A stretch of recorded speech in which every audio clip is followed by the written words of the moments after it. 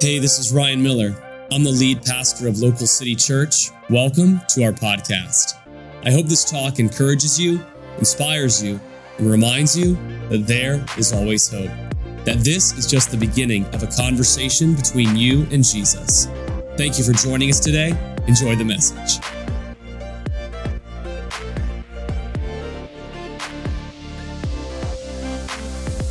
Hey, thank you so much. You can sit down, Local City. I am so thankful that I get to come and share with you today. Pastor Ryan, you said that we used to be in youth ministry. I kind of feel like I'm still in youth ministry because I'm a parent.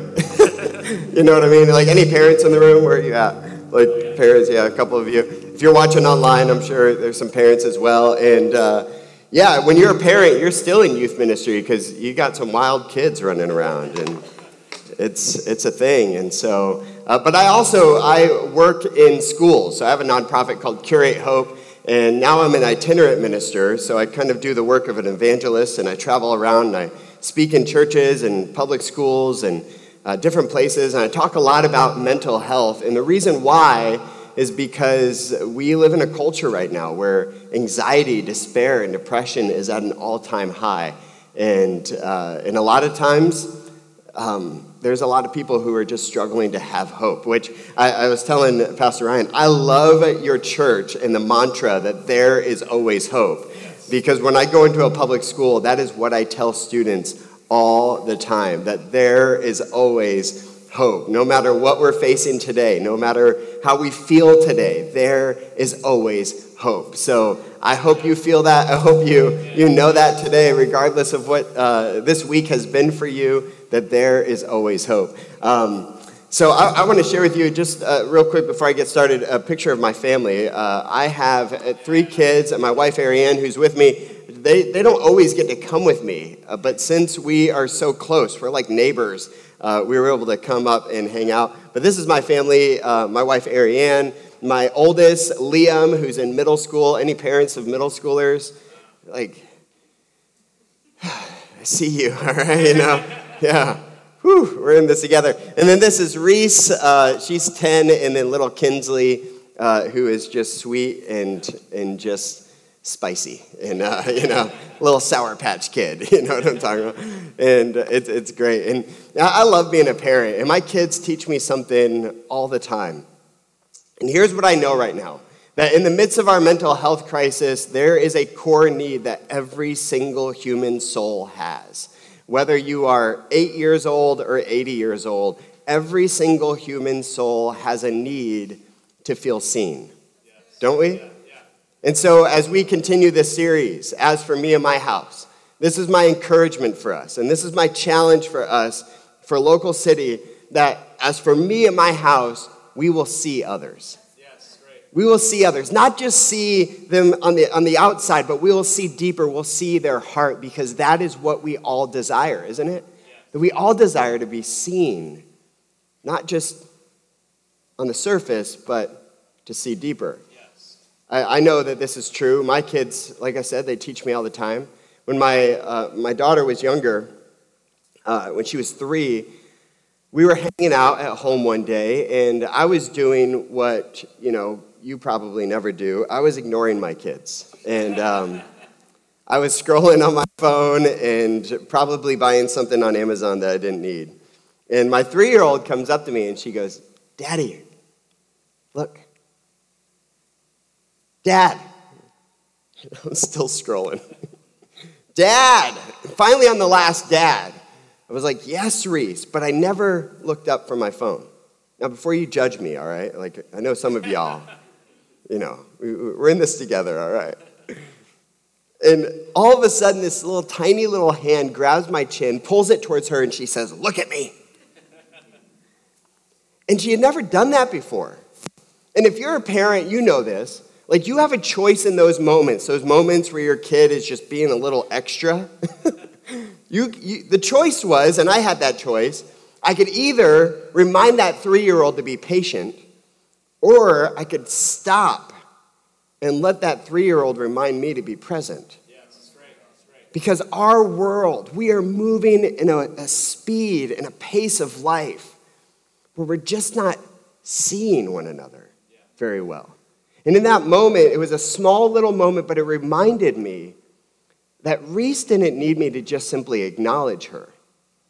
She needed me to see her. She needed me to be present with her. And whatever it was, whatever her need was at that moment, she needed connection. She needed not just an acknowledgement, she needed a deeper sense of connection. In church, every human soul desires that. I love one of your core values, that the core value of friendship, because it has this undercurrent of connection. That connection matters. And it especially matters when we're talking about things like anxiety, depression, and despair. If you have anyone in your world who's a part of the next generation, whether they're a kid or a teenager, they're dealing with high amounts of anxiety and despair. In recent years, we've seen suicide rates skyrocket for the next generation. But guess what? It's not just the next generation. Every single generation is seeing increases of suicidal ideation. Every single generation is seeing increases in anxiety and anxiety symptoms. And, depending on how old you are, like sometimes we hear anxiety and we're like, what's wrong with these people? Like, we didn't have anxiety when I was growing up. We just rubbed dirt on it, You ever heard that phrase, like, you get hurt, like, just rub some dirt on it, you'll be fine, And we're like, what has happened? Like, how did we get here? And I don't want to get too far into this because I want to talk about why there's hope and what we can do. But how we got here has been a trend of disconnection within our culture. We've been trending in this way for a while. I'll give you a small example of this. Like, we used to just stop in at people's houses, right? I remember hanging out with my grandparents. And when I was a young boy, we'd be on an errand, dropping off something, and they would say, let's go to Henry and Judy's house, just to stop by. And we would drive across town, knock on the door, and Henry and Judy would open the door. And they would say, hey, you guys, what are you doing here? And every time my grandparents would say, you've probably said this too, we were just in the neighborhood. We were in the neighborhood. We drove halfway across town. And they would say, come on in. And we'd sit down and they would have a conversation. And there would be a room with no TVs, no iPads, no smartphones, usually floral couches. And I remember as a young boy, like sitting there, because they would talk, but they always had cookies, so I was okay with it, And they would have these conversations, and the conversations would be, they would laugh, and then they would dip into vulnerability. At some point, they'd say something like, hey, I remember the last time we talked about this. How you doing? And there was like this conversation. And you know what the older generation didn't know at that point, what they were doing and how the culture was set up? It was a micro moment of feeling love and empathy. It was a micro moment of feeling seen. And guess what the research is now showing us? That when we feel seen, something actually shifts in our brain in a very practical way. So when we talk about friendship, when we talk about the need to be seen, it's not just a biblical principle, although it is. Connection and community is a biblical principle, but it's also a principle that is just how God wired our brains. It influences our brain in a powerful way. And we have been trending more and more and more to a culture of disconnection. And so we wonder, how did we get here? Perhaps part of the problem, not all, but part of the problem is we've lost the ability to see one another, to slow down and see. And so what can we do? Well, I want you to know God has not left us alone. There is always hope. And as Jesus said it, the words of Jesus in John 10:10, the thief comes to steal, kill, and destroy, but I have come that they may have life and have it to the full. It is God's desire, not that we are just overwhelmed by anxiety and despair. It's God's desire that we have life and have it to the full.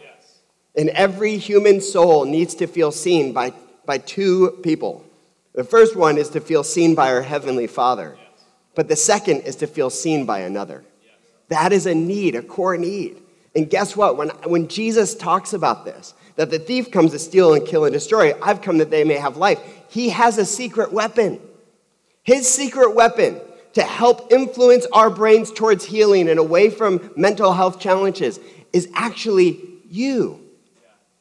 You're the secret weapon. His church, his people. You can help influence the brain towards healing. That's really good news, because whether you have a neighbor, a coworker, a spouse, a friend, or someone in your family who's struggling with a mental health issue, it doesn't mean that you're the only solution. I want to reiterate that sometimes there are doctors that are needed, and therapists that are needed, and medicine is needed. There are practical things that are needed, but your love matters. Your connection matters. It's part of the solution. Just in the same way, by the way, if you struggle with this in any regard, you have to remember the brain is an organ, just like any other part of your body, right? Like your heart, your physical beating heart is an organ. Your lungs are an organ. If you had an issue with your kidneys, you would probably go to the doctor. And you would also pray, God, heal my body, right? Your faith and your action coincide together. And the same is true with our brain, that yes, there's some practical things that are needed, but there's also some very spiritual things that are also needed. And the two work together, hand in hand. If I was having a heart attack on this stage, which hopefully I don't, but my hope would be that Ryan wouldn't come up and be like, you know what, let's pray for you. My hope would be he would say, let's pray for you and let's call an ambulance. Right? It's faith and works together. It's the action together.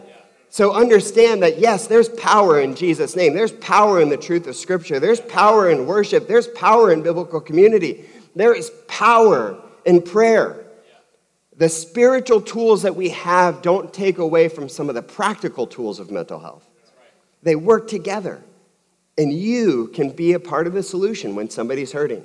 Your love and empathy actually matter, and they influence the brain in a really tangible way. I'll give you a quick neuroscience lesson just to kind of help you understand this, all right? But first off, let me say, if you're a doctor, this is a very simplified version. So you might look at this and be like, well, that's kind of right. It is. It's kind of right. Very simplified version. But I want to make this simple because neuroscience can be overwhelming, and the brain is probably the most complex organ of our body. So to kind of simplify the brain, you have two parts of your brain. You have the left side of your brain, which is your logical processing, and the right side of your brain, which is your emotional processing. Now, in a healthy brain, you feel these emotions, like these things happen. Fight, flight, or freeze kind of exist on the right side of your brain. So when you hear something scary, let's say we're in your house, and you hear glass shattering and a big crash, immediately your fight, flight, or freeze is going to go, oh, right? And depending on how you're wired, some of us will run out the room. Some of us will freeze like a deer in headlights. And then, Florida man will like try to grab something, I'm like, whoa, there's an alligator in my house. Just kidding. No, we don't worry about alligators in Florida. But there's a robber in my house. What is it, right? And immediately we go and fight, flight, or freeze. But then let's say that our logical brain kicks in. We observe and we see that a picture had fallen off the wall and shattered on the ground. We take a deep breath. Our logical brain says, I'm not in danger. Somebody didn't break into my house, and I'm okay. In a few minutes, you go and you clean it up, you sweep it up, and after 10 minutes, it all resolves. That's normal functioning. The problem is that when we experience stress and trauma, and we continue to perceive threats in our world over and over and over again, cortisol, stress hormone you've likely heard about, can kind of flood the brain. And I like to think of it, especially for the next generation, it gets stuck like a leaky faucet, like a drip, drip, drip, drip. And over time, this can kind of create a barrier, like a dispairing between the right side and the left side of the brain. So when you see somebody in a place of despair, or they just feel hopeless, imagine their brain is dispaired, where the right side and the left side of the brain aren't connected. Now, here's why this matters, church. Because when somebody is in this condition, and we see that the right side, there's all this emotional energy. It's almost like they've taken a big, deep breath of emotional air and they can't exhale. And when we engage them with only logic, when we engage them with only the truth of Scripture, When we engage them of what they should and they shouldn't do, their actions and their behaviors, we miss where they are.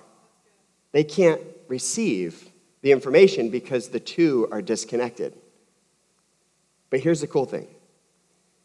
Yes, cortisol does this. Your brain responds predictably in this way. God wired it to respond this way. We're just not wired to have that much cortisol all the time.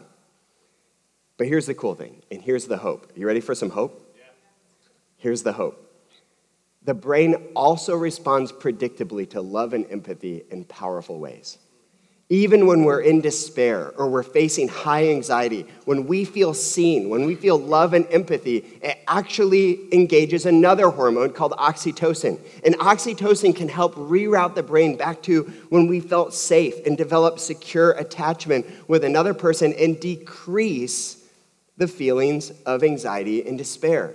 So in other words, connection can be a huge help in healing the brain and re-engaging the left side processing. Now, this matters because if we can see people, meet them right where they are first with love and empathy, then we can decrease some of the energy on the right side of the brain and engage the logical processing and help them to build resilience and grit to overcome the negative challenges that they're facing. I like to say it this way. We have to win the heart before we can lead the mind. The heart, where does the heart exist, by the way? Yes, we have this physical beating heart, but oftentimes when the Bible says, like, guard your heart or about your heart, it's the right side of your brain. You have two brains. You have the heart brain and the logical brain. So we can help lead the logical side, but we have to win the heart before we can lead the mind. So connection matters when we talk about anxiety, when we talk about mental health. Your love, your empathy can actually help someone else to heal. And that's really, really good news. Yeah. Now, I want to make this really practical. So before you walk out this room or before you sign off online, I want you to have some practical things that you could apply right away. Because chances are there's somebody in your world who's struggling with some anxiety. There's somebody in your world who's struggling with depression or despair. And you've maybe wondered, and maybe you've even felt powerless. Maybe you felt like there's nothing I can do. I don't know how to help them. Now, again, I'm not saying that you have to be the only solution, but I just want you to feel empowered to know that there is something that when you do it, it does help. It does make a difference. That love and empathy actually do make a difference when it comes to mental health. So I want to make this really practical. Here's the first way that you can very practically help someone, help them to feel seen. The first one is to show up and slow down. Show up and slow down. Now, this almost feels too simple to matter, but this matters a whole lot. Why? Because we have a culture of constant digital connection, and our brains don't receive empathy the same way digitally as we do face-to-face. Yeah. For instance, there's a big difference if I experience a disappointing event, and let's say something happened, like maybe a project that I failed, or someone hurt me, or relationally there was a betrayal. And if a friend empathizes with me and they show up and they go, oh man, I'm so sorry that happened. They give me a hug or appropriate physical touch of pat on the shoulder or something that just lets me know they're with me. The eye contact, when I see their face wins, the tone of their voice, all of that helps release oxytocin. And all of that communicates to the right side of my brain, my friend cares about me, and I'm safe, and I'm seen. But let's say that I experience the same disappointing event, but instead of showing up and being present with me, my friend shoots me a text message and says, I'm so sorry, emoji, emoji, emoji, GIF, this is cool, whatever. That would be great. Would I feel that my friend cares about me? Yes. But would it release the same level of oxytocin? No. Because our brains receive the information differently.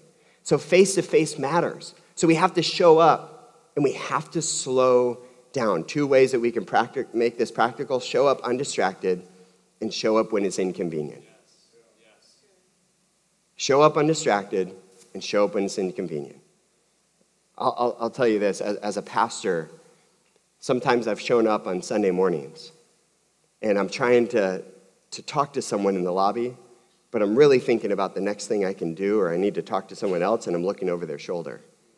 And if you've ever had that happen in the workplace or in church or wherever, or even in your family, it's like you don't really feel seen because you know their mind's somewhere else. So we have to show up physically, but also mentally for people. Parents, what this could look like for you, or even spouses. When somebody walks in the room, you're watching TV, pause it, which is an incredible technology, by the way. Because you used to not be able to pause it. You were like, wait for a commercial. I'm in the zone right now, you know? But pause it for a minute and just say, hey, how you doing? 30 seconds of connection, even. Oftentimes, parents will ask me, well, my teenager doesn't want to talk. How do I get him to talk? And the answer is you can't force conversations. Especially if somebody's hurting, they don't always want to talk, but what you can do is increase the opportunity and the frequency. And if they know that when they are ready to talk, you're going to be fully there, you're most likely going to have a conversation. And conversations are seeds for healing. So show up undistracted. And show up when it's inconvenient. It's not always going to be convenient to have a conversation. If you are a manager or you're a boss and you have employees, it might not be convenient to show up and just help your employees feel seen. And sometimes in our American culture, we have this mindset too, well, that's not my job. I'm not their counselor. You don't have to be their counselor. You just have to be human. We've lost a little bit of humanity within our high-performance American culture. I know that's tough. And you might disagree with me. But the reality is there's a lot of hurting people. And we're the church. We're God's people. And just a few moments can make a big difference for somebody. Just slowing down, showing up, being present can matter. And it may not be always convenient, but it's always worth it. If you're a parent, your kid will want to talk at midnight. All the time. Kids become deep theologians, at bedtime. You're like, for the love of God, just stop. I don't want to talk right now, right? I'm like, I know, I feel that pain, And even in youth ministry, you remember this, we'd go on youth retreats and camps, and it was always at 1 a.m. It was the deepest conversations, And I know it's inconvenient, and I'm not saying you have to do it every night, but when there's an opportunity to simply show up and have a conversation and see them, do your best to just show up. I do that with my kids, and sometimes I'm really tired, and I just tell myself over and over and over again in the back of my mind, I'm just show up, just show up, just show up. 5 more minutes, buddy, you got this, coach myself through it. It's not always convenient, but when we show up and we slow down, here's what people feel. They feel loved.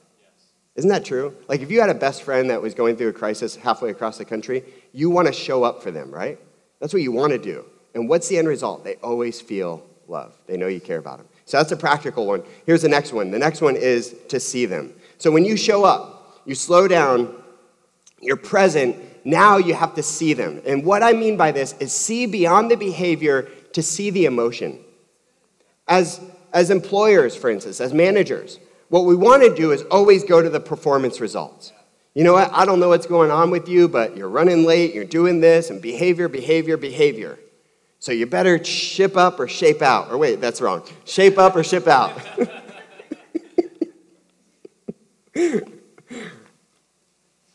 And what do we do in that moment? Do we really see people? If they're right brain activated and they're going through a crisis, and again, there's a lot of things that we're all facing. We're facing negative and accusatory voices. We're facing crises and things in life and pressures. And yes, sometimes that comes out in our behavior that's not desirable. And I'm not saying that we don't hold people accountable. I'm not saying that we don't have standards and boundaries. I'm not saying that. I'm just saying that we don't start there. We first meet them right where they are with empathy. Allow them to emotionally exhale. Then we can engage the left side of the brain and talk about the performance stuff. Does that make sense? It's not that we don't still need the boundaries. It's just, we just don't start there. I'll give you another parent example. Maybe some of you have teenagers. If you have a 15-year-old daughter, and let's say she comes home, she throws her backpack down, she kicks her shoes across the room, and she's got a whole vibe going on, a whole attitude. And you say to her, you go, what is going on? And meanwhile, you're thinking in the back of your brain, I've told her 1,000,000 times not to kick her shoes across the room. And so she goes into this whole spiel about, it was just the worst day ever, and my backpack strap broke, and these shoes are just stupid, and Sarah said something to me that really made me mad, and I failed my history test, and blah, blah, blah. And all you hear as parents, by the way, is, I failed my history test, right? Some of you are like, I lived this story. Like, that was me. and as a parent, here's what we want to do. We want to go, you failed your history test? You know what? I can't with you. I can't even. Like, we've talked about this. Last night, I asked you if you had homework. You told me no. And then I told you to study. You're like, I don't have to study. And I told you to go to bed. And then I came in at 11 o'clock, and you're in your bedroom doing your little tickety-tock dance moves. And you might even say, like, you know what? I'm not surprised, because God only helps those who help themselves. Not theologically correct, by the way. And what will happen is, whether this is your 15-year-old daughter in this scenario, or if it's an employer or your spouse, they will roll their eyes and say, you just don't understand. And here's what I want you to know. Reframe that phrase. Anytime somebody says, you don't understand, what they're really saying is, you don't see me. That's what they're really saying. And again, it's not that we don't have the logical stuff. And as a parent with a 15-year-old daughter, all of that is true. They need to study. They need to have responsibility. They need to, yes, go to bed on time. That's all logical brain stuff. But when we have a right brain, highly emotionally activated individual, left brain logic just flies right by them. So we first have to help them to feel seen. To meet them with empathy first, then we can engage the left side of the brain. I'll wrap it up with, it could go differently with your 15-year-old daughter coming in, and instead of saying all the things that you're thinking, just hold on to them for a minute and say, honey, I'm so sorry. Here, come sit down. Here, sit down. Tell me more. I can imagine that you feel really disappointed. I know how important that class was to you. I bet you feel scared now that your GPA is going to slip. I do feel scared. I'm really sorry. If I failed a test or a project at work, I'd probably feel exactly how you feel. That's not missing what's true over here. It's just starting at a different point. And I'm not saying that this is easy, by the way. I'm just saying that the more we can be intentional, and maybe not 5 out of 5, okay, that you respond this way, but try to at least get 2 out of 5 that you respond in this way. Just the intentional steps can help people to feel seen, decrease the right side of the brain, and re-engage the left side. And that brings healing, especially when they're facing high anxiety and despair. So in closing, when we see them, they feel understood. So if you're wondering, what can I do to help the people around me that I love who are facing anxiety and despair or depression? Seeing them matters. Your love matters. In a practical way, God uses it to influence the brain towards healing, and that is pretty incredible. I'll end with this. I've often thought about Paul, the life of Paul. If you're familiar with Bible study, then you've read maybe the life of Paul. Paul was one of the early followers of Jesus. And Paul had a lot going on. He was shipwrecked. He was flogged. He was beaten. He was jailed. Like, Paul was mistreated for following Jesus. And here's the question I've often thought. Why didn't Paul need a therapist? You ever thought that? Like, that's a lot of trauma. I'm like, I think if I was living Paul's life, I might need a therapist. I don't know. Maybe, maybe not. Did Paul have a close relationship with Jesus? Yes. That's a big part of it. But you want to know what else I think was a big part of Paul and his ability to overcome all the negative pressures in life that he faced? Paul's culture was slower. If Paul had a meeting in Clearwater, he likely had to walk there. Or if he was on a donkey, well, donkeys don't go fast, all right? And during that walk, he's probably walking with a friend. He's talking. He's emotionally exhaling. They're reflecting on what they experienced. There's no podcast. There's no, well, we got to get there. No, it's going to take 4 hours no matter what. And in that time, there's a slowness, there's a stillness, there's a seenness that Paul feels. His culture was set up different from ours, just like my grandparents' culture. There was more connection just built into the overall rhythms of life. In church, if you're wondering how did we get here, I think part of it is we've lost the ability to see one another in deep ways. Paul had that. He felt seen by his heavenly Father, which was a big, big part. But he also felt seen by the people around him. He was in a very communal culture. So maybe you're here today, and you're feeling that tension. Maybe you yourself are struggling with anxiety or despair. Maybe you don't feel seen by God. I want you to know, we serve a God who sees you. We serve a God who loves you. No matter how many steps you can take away from Jesus. Maybe you feel like, well, you don't know.